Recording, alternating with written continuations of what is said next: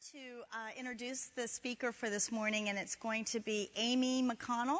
And many of you remember Amy. She was the, I guess we called chairperson or coordinator of the Thursday morning Women in the Word for 3 years. Before that, she was a small group leader. And before that, I met her in a small group that we were in at Women in the Word. And I can remember sitting in the group. She's quite a bit younger than I am. But she had such insight and such wisdom and just depth to her answers that I was so taken with her right away. I just loved her on the spot. We became good friends. I was thrilled when she was willing to become the coordinator for Thursday Morning Women in the Word. And I had asked her long ago, would you ever want to teach the Word? You have such insight and such love for God's Word, and I can see your relationship with God is built on studying His Word. And she said, maybe, but that's kind of scary. So a couple years ago, you may remember, she taught Habakkuk and did a wonderful job, and she was willing to be a part of this series, and I'm so excited that she's going to share with us today. So Amy McConnell, she's the mother of 3 boys, and she works full-time at Covenant Classical, so she's a busy lady, but she has found time to study God's Word to present it. And there is a Dodge Durango white with the lights on outside. Is that right? White. Okay, is this one on? Have we got it right? Thanks, Deb. That's a lovely introduction. And I can honestly say I'm so happy to be here with you. Just hearing your music and your praises is just sort of like, I kept thinking it's perfume and it's oil and it's incense. And honestly, in all the world, there's no place I'd rather be than here with you today. It kind of makes me want to go quit my wonderful job and come back to Thursday morning.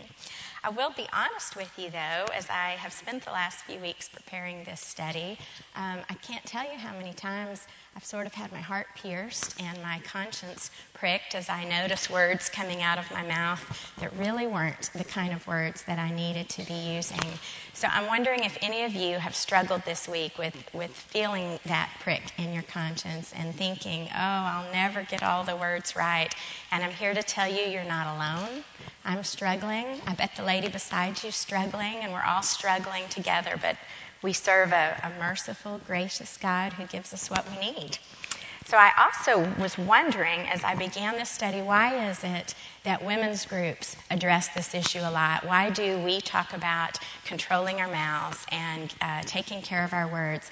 And I've been looking for quite some time at the studies that they do in Mighty Men, and I haven't seen one yet on controlling your mouth, controlling your words. And so I've been trying to figure out, okay, is it really just a bigger deal for women? And I'm here to tell you I can speak with some authority on this. I have 3 sons and no daughters. I grew up with 2 brothers and no sisters. And I work in a place where I have 6 bosses, and they are all men. So I pretty much feel like I live in a world of men. And I can say without any doubt that we are different, and we communicate very, very differently. I thought of a funny story when my boys were little and in elementary school, and I actually missed them during the day, and I'd be so eager to pick them up, and I'd get in the car and I'd start all those questions. How was your day? What happened? What was the best thing that happened? And I got all those typical answers. Fine, good, so-so, nothing. And I was always kind of disappointed. And one day, a friend in the neighborhood asked me to pick up her daughter and bring her home. And this is not an exaggeration. She hopped in the front seat. I hadn't even pulled away from the curb. She turned to me, I remember like it was yesterday. Today we made crepe paper flowers, and I made a pink one, and Susie made a red one, but it upset Nancy, and there was this big fight, and it made me go... And I thought, what is this? In my desert of male sparse communication, here was an oasis, and it clearly was confirmation that we are different and we communicate differently. And I think for us, words are a bigger deal. Words are a bigger issue, and perhaps it is a little more difficult for women to control our mouths. I recalled two great biblical instances where women are called out specifically and cautioned about their speech, and I've included it on your verse sheet. If you look at 1 Timothy 3:11, this follows many, many verses where they're talking about the qualifications for a deacon or an elder in the church, and they're talking about all the different things this man needs to, have integrity in his life, and it doesn't say anything about his speech. But there's one verse about what kind of a wife he should be married to. Listen to this. Their wives should be women worthy of respect, not malicious talkers or drunkards, but trustworthy in everything. Some translations don't say drunkards, they say temperate. Okay, then there's another instance in Titus. They're giving instruction for how you should train and teach the people who are in your church. Titus 2:3, teach the older women to be reverent, not slanderers or addicted to wine.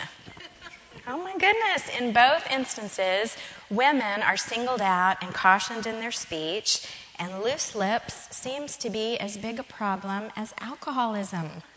And I just thought, I wonder how many of us think it's as big a deal when we lose control with our mouths as it would be if we lost control with alcohol.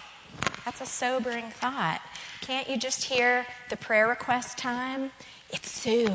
We need to pray for her. She's a mouthaholic. Her family had an intervention and she's off to rehab. Maybe it's the same thing. I think I need a 12-step program, and some of you probably do too. So if God is giving us specific instruction as women that we need to use extra caution with our speech, then I think we need to pay extra attention to that, and we need to be careful, and we need to be mindful.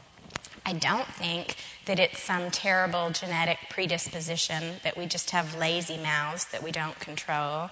I don't believe God created us that way at all, but I do believe He created us differently than men. I've enjoyed reading the popular books by John and Stacey Eldridge, Wild at Heart and Captivating. Some of you have read those. They talk about, there's a version for men and a version for women, and in those books they talk about we're very different and we're all created in the image of God.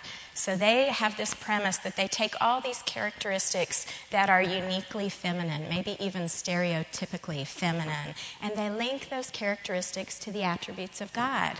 And they do the same thing with characteristics that are uniquely, stereotypically male, and they attach those to the attributes of God.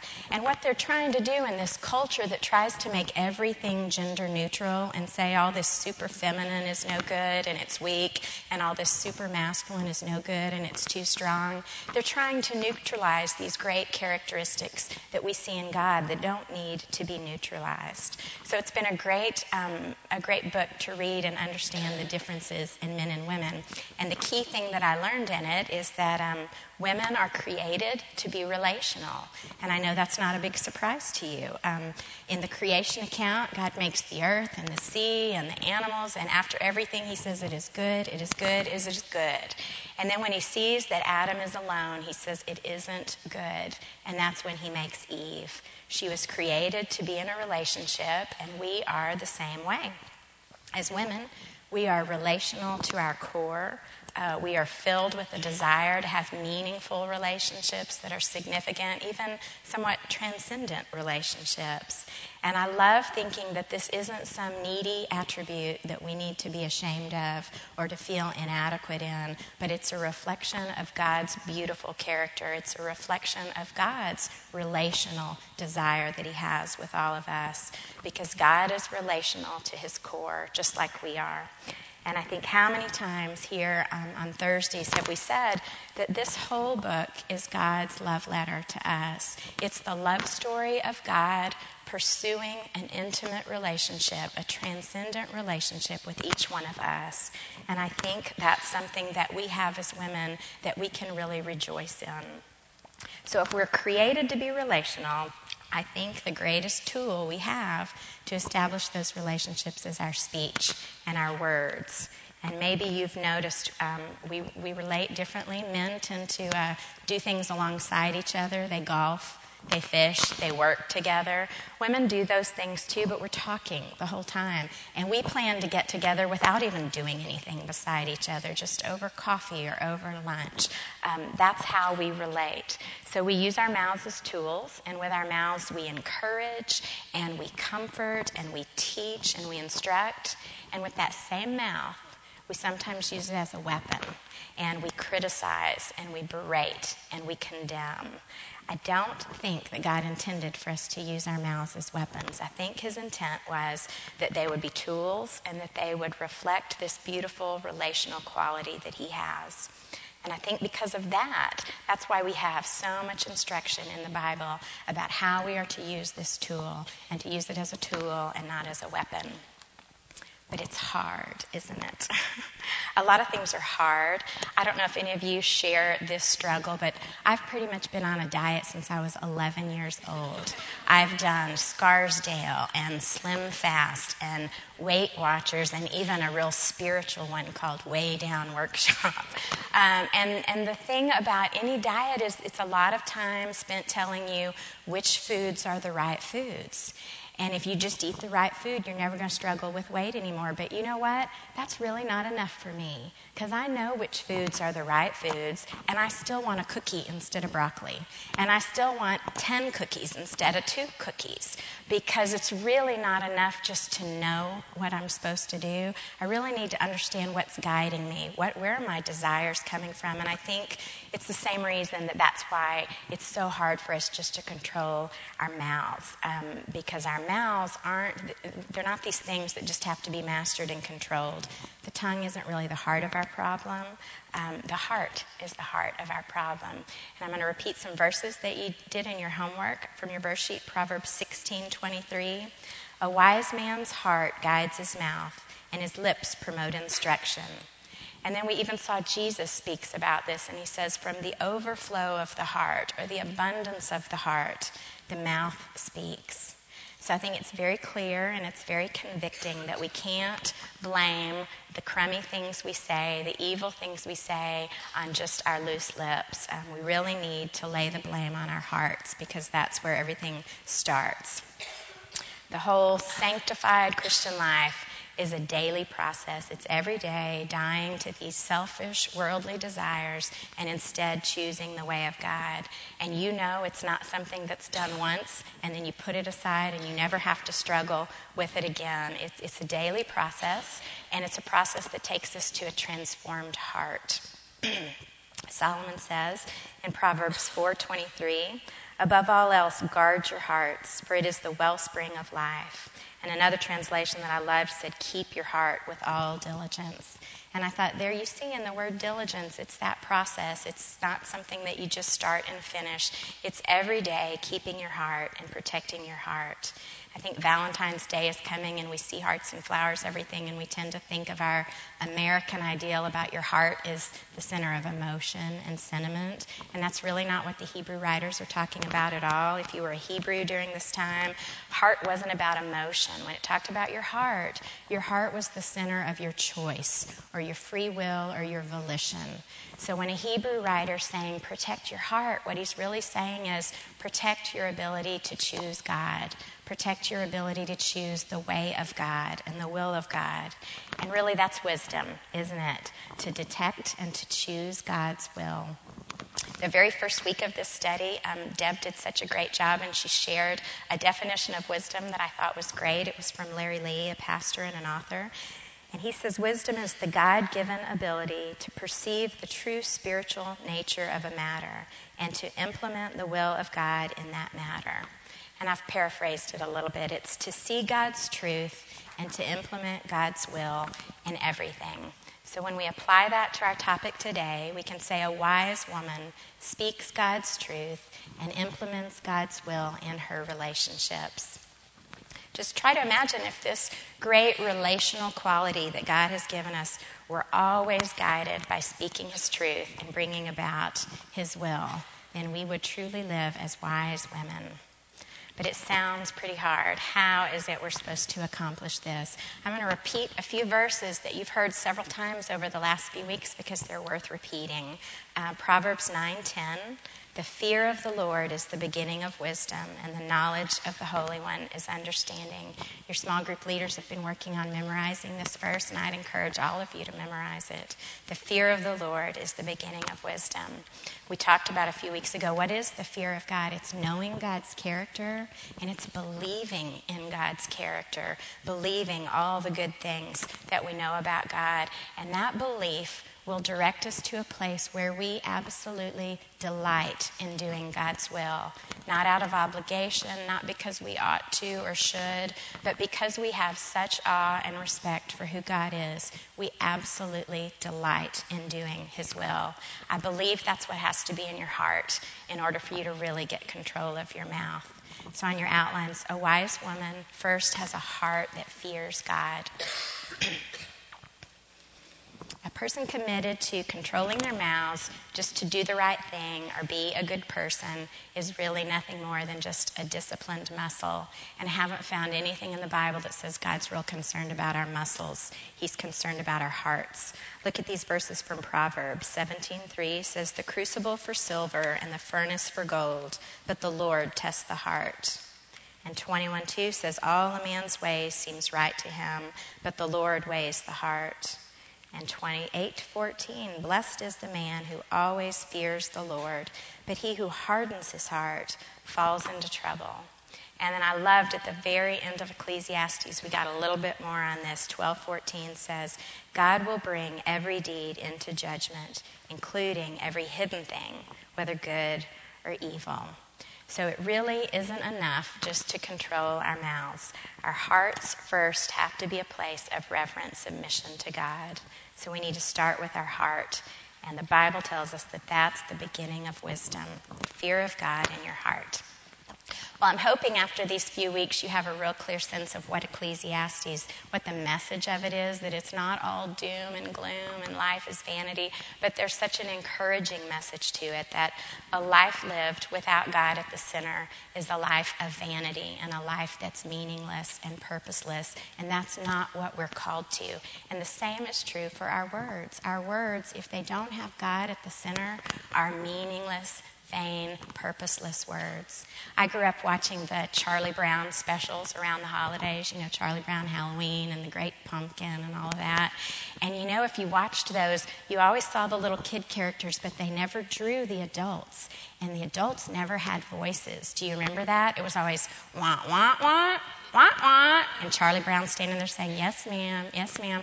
That's all I can think of when I think if our words are vain and meaningless, then we're just like those noisy adults on Charlie Brown with nothing really good coming from what we say. I don't think any of us want to be that. It's not a real flattering picture of an adult, and it's not a flattering picture of a wise woman.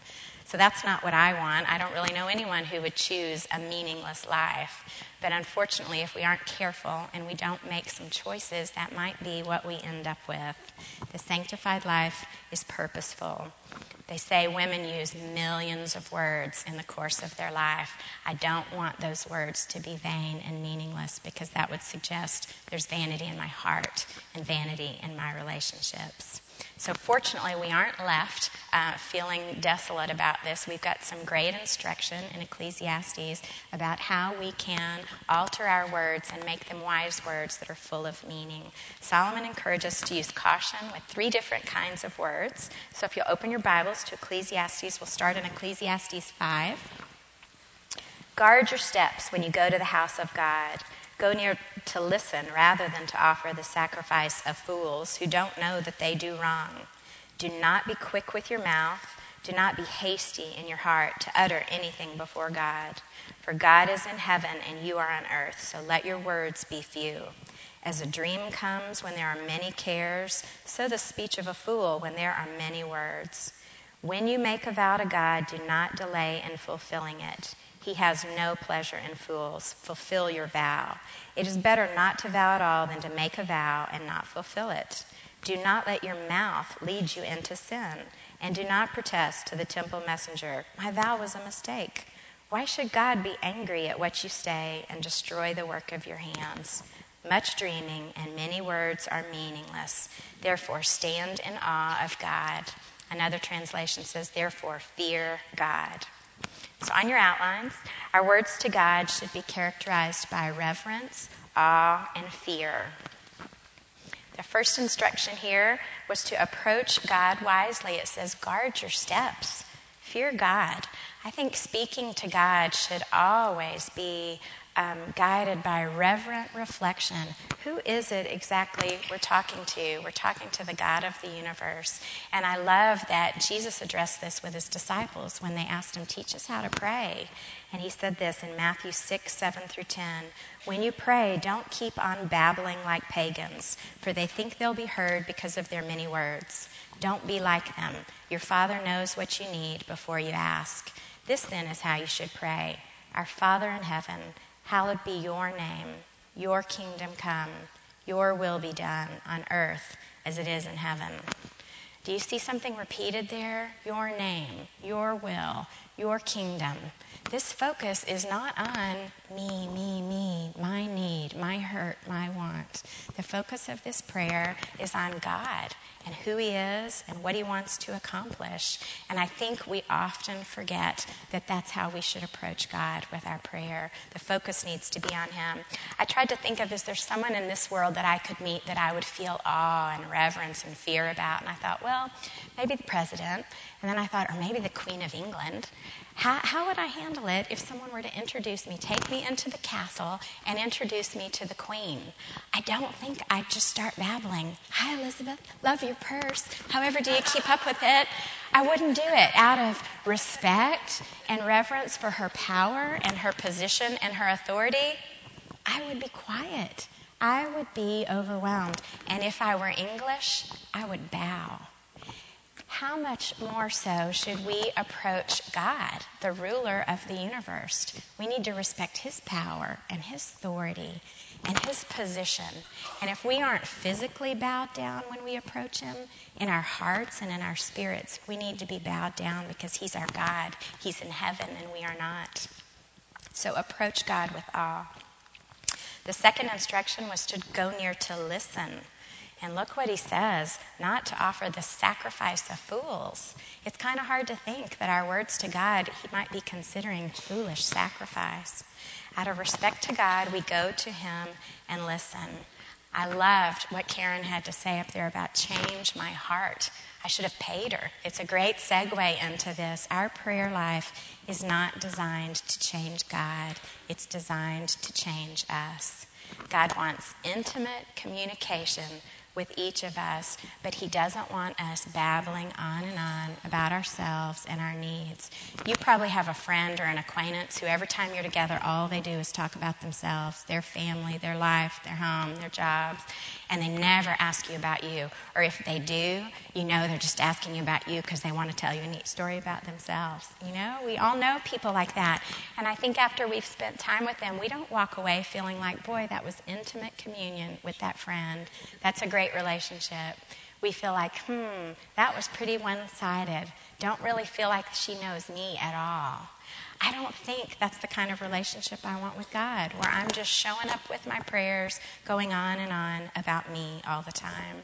Our prayers need to have a quiet, contemplative quality, a be still and know that I am God quality. So as we approach God, remember we approach God to listen as much as we do to speak. Jesus later on in the Lord's Prayer, after he says, hallowed be your name, your kingdom, your will, he very simply asks for provision, daily bread, for forgiveness, and for protection from evil. It's certainly okay to take our needs to God because that's admitting our insufficiency and recognizing his all-sufficiency. But the focus on our prayer always needs to be on God, on who he is, and how humbled we are to be in his presence. So we fear God. We approach him with awe, and we listen. And last, we're instructed not to make a hasty vow or a promise. I did a little research on this. Apparently, vows to God were pretty common in the very early Old Testament times. And sometimes a vow was unconditional. It was just saying, God, I promise you this. But other times, a vow was conditional, meaning if you do this, I'll do that. And there are instances of honorable vows, and there are instances of dishonorable vows. One that we're all real familiar with is Hannah. Hannah desperately wanted a child and was seeking God. And Hannah prayed, Lord, if you give me a child, I'll give him back to you for service. And that was honorable, and God honored that. My kids are studying Old Testament history right now, and they've been telling me this story that's amazing about a hasty vow. There was a warrior named Jephthah who was part of the children of Israel, and he was a successful warrior. Every battle he went out on, he won, and God was giving him favor. And for some reason, at his last battle, Jephthah made a hasty vow to God, and he prayed out, God, if you'll give me success this time, I'll sacrifice the first thing I come to when I go home. I'll sacrifice it to you. Jephthah was given success, and when he returned home, the first thing he saw was his daughter coming out of his home to greet him. Now, the Bible doesn't tell us what happened, but historians believe that Jephthah probably sacrificed his daughter because he'd made a reckless vow to God.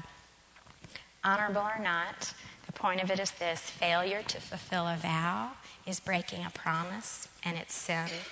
And sin leads to God's anger, and it damages our relationships with God. Jesus tells us, don't make an oath at all. He says, let your yes be yes, and your no be no. And my personal opinion on this is that a heart that truly fears God is never going to be so bold as to think we can make a deal with him. We're not on an equal plane. He's in heaven, and we're not, and we need to know that. So the warning here is foolish speech to God may result in sin and in God's anger. The next instruction comes from Ecclesiastes 10, 12 through 13, and we're instructed to carefully choose the words we use to others. Words from a wise man's mouth are gracious, but a fool is consumed by his own lips. At the beginning, his words are folly, and at the end, they are wicked madness. And the fool multiplies words. And then look down at verse 20. Do not revile the king even in your thoughts, or curse the rich in your bedroom, because a bird of the air may carry your words, and a bird on the wing may report what you say.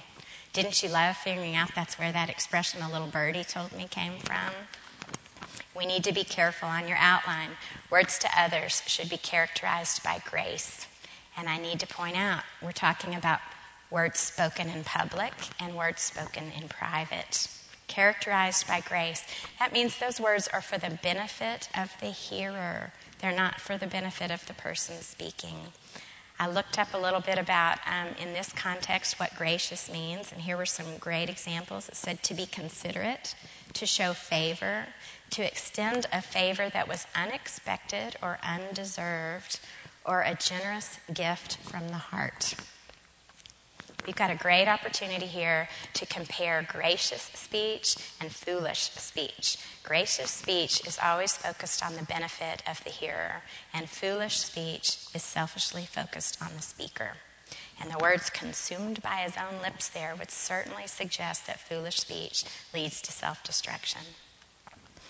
Solomon gives us a lot more words on gracious speech in Proverbs. If you'll look at your verse sheets, look at Proverbs 25:11.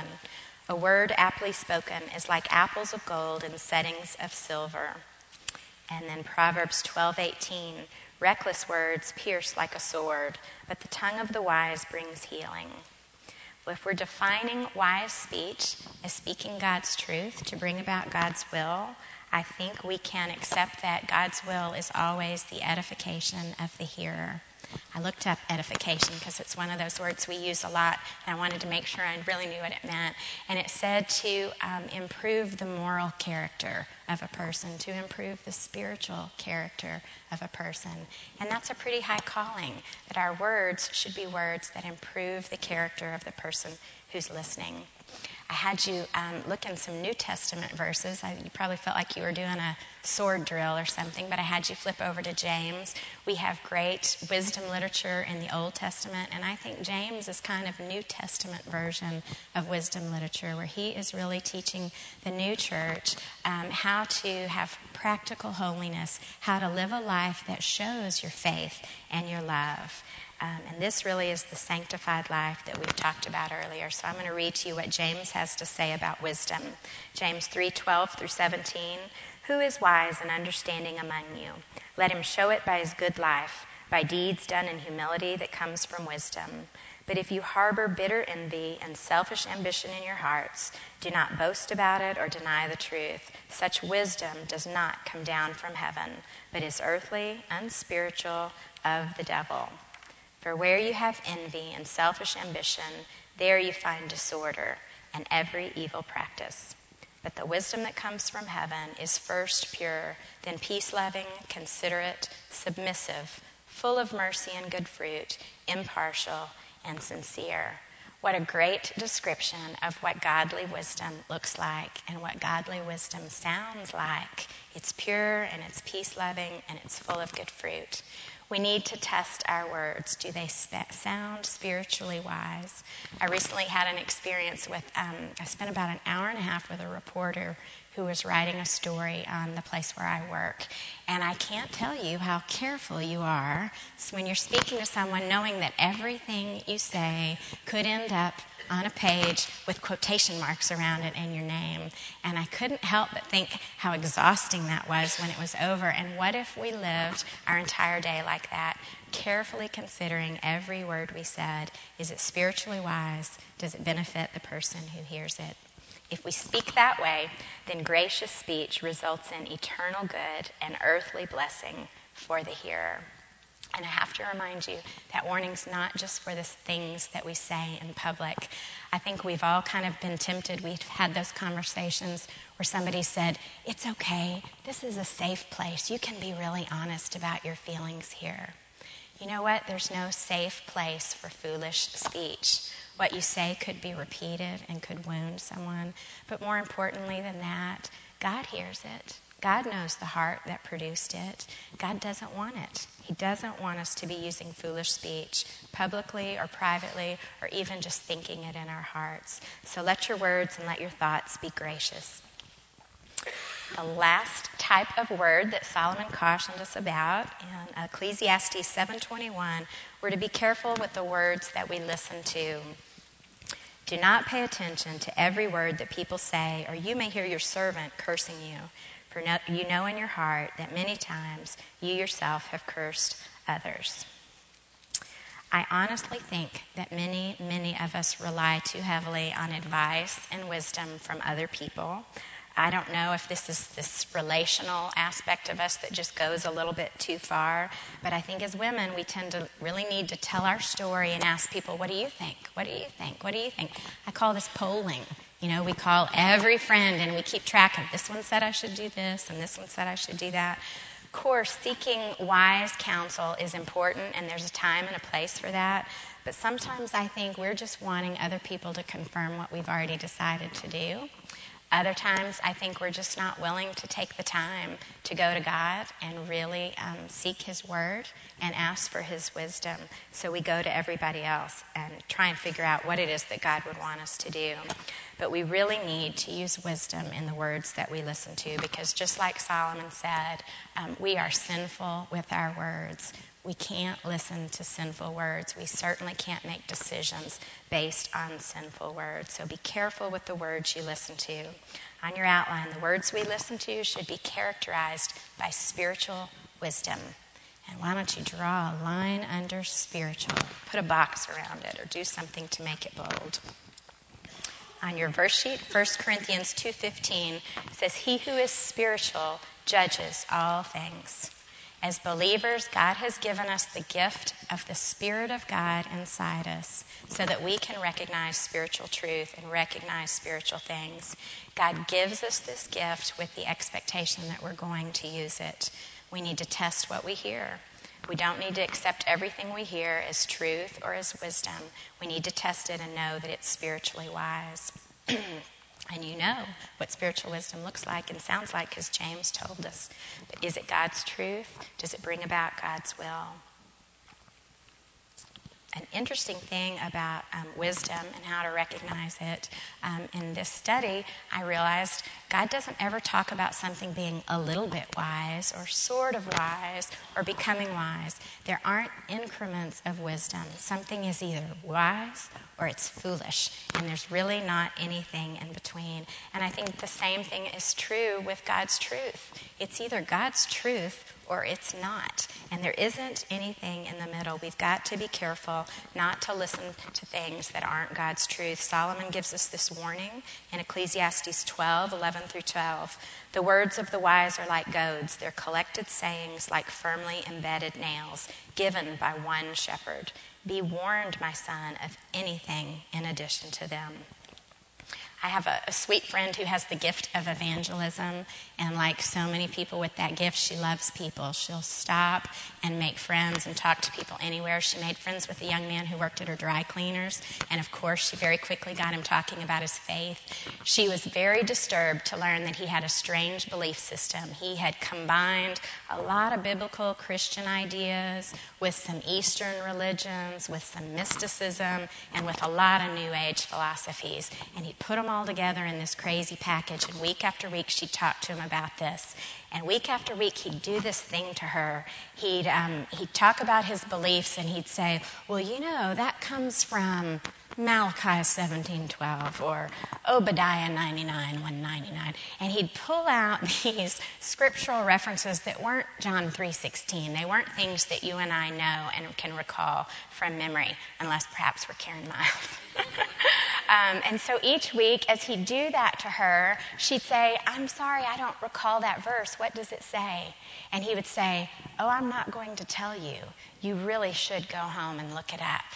Week after week, he's doing this to her, and he's talking about all these crazy ideas, and she's getting a little irritated with him.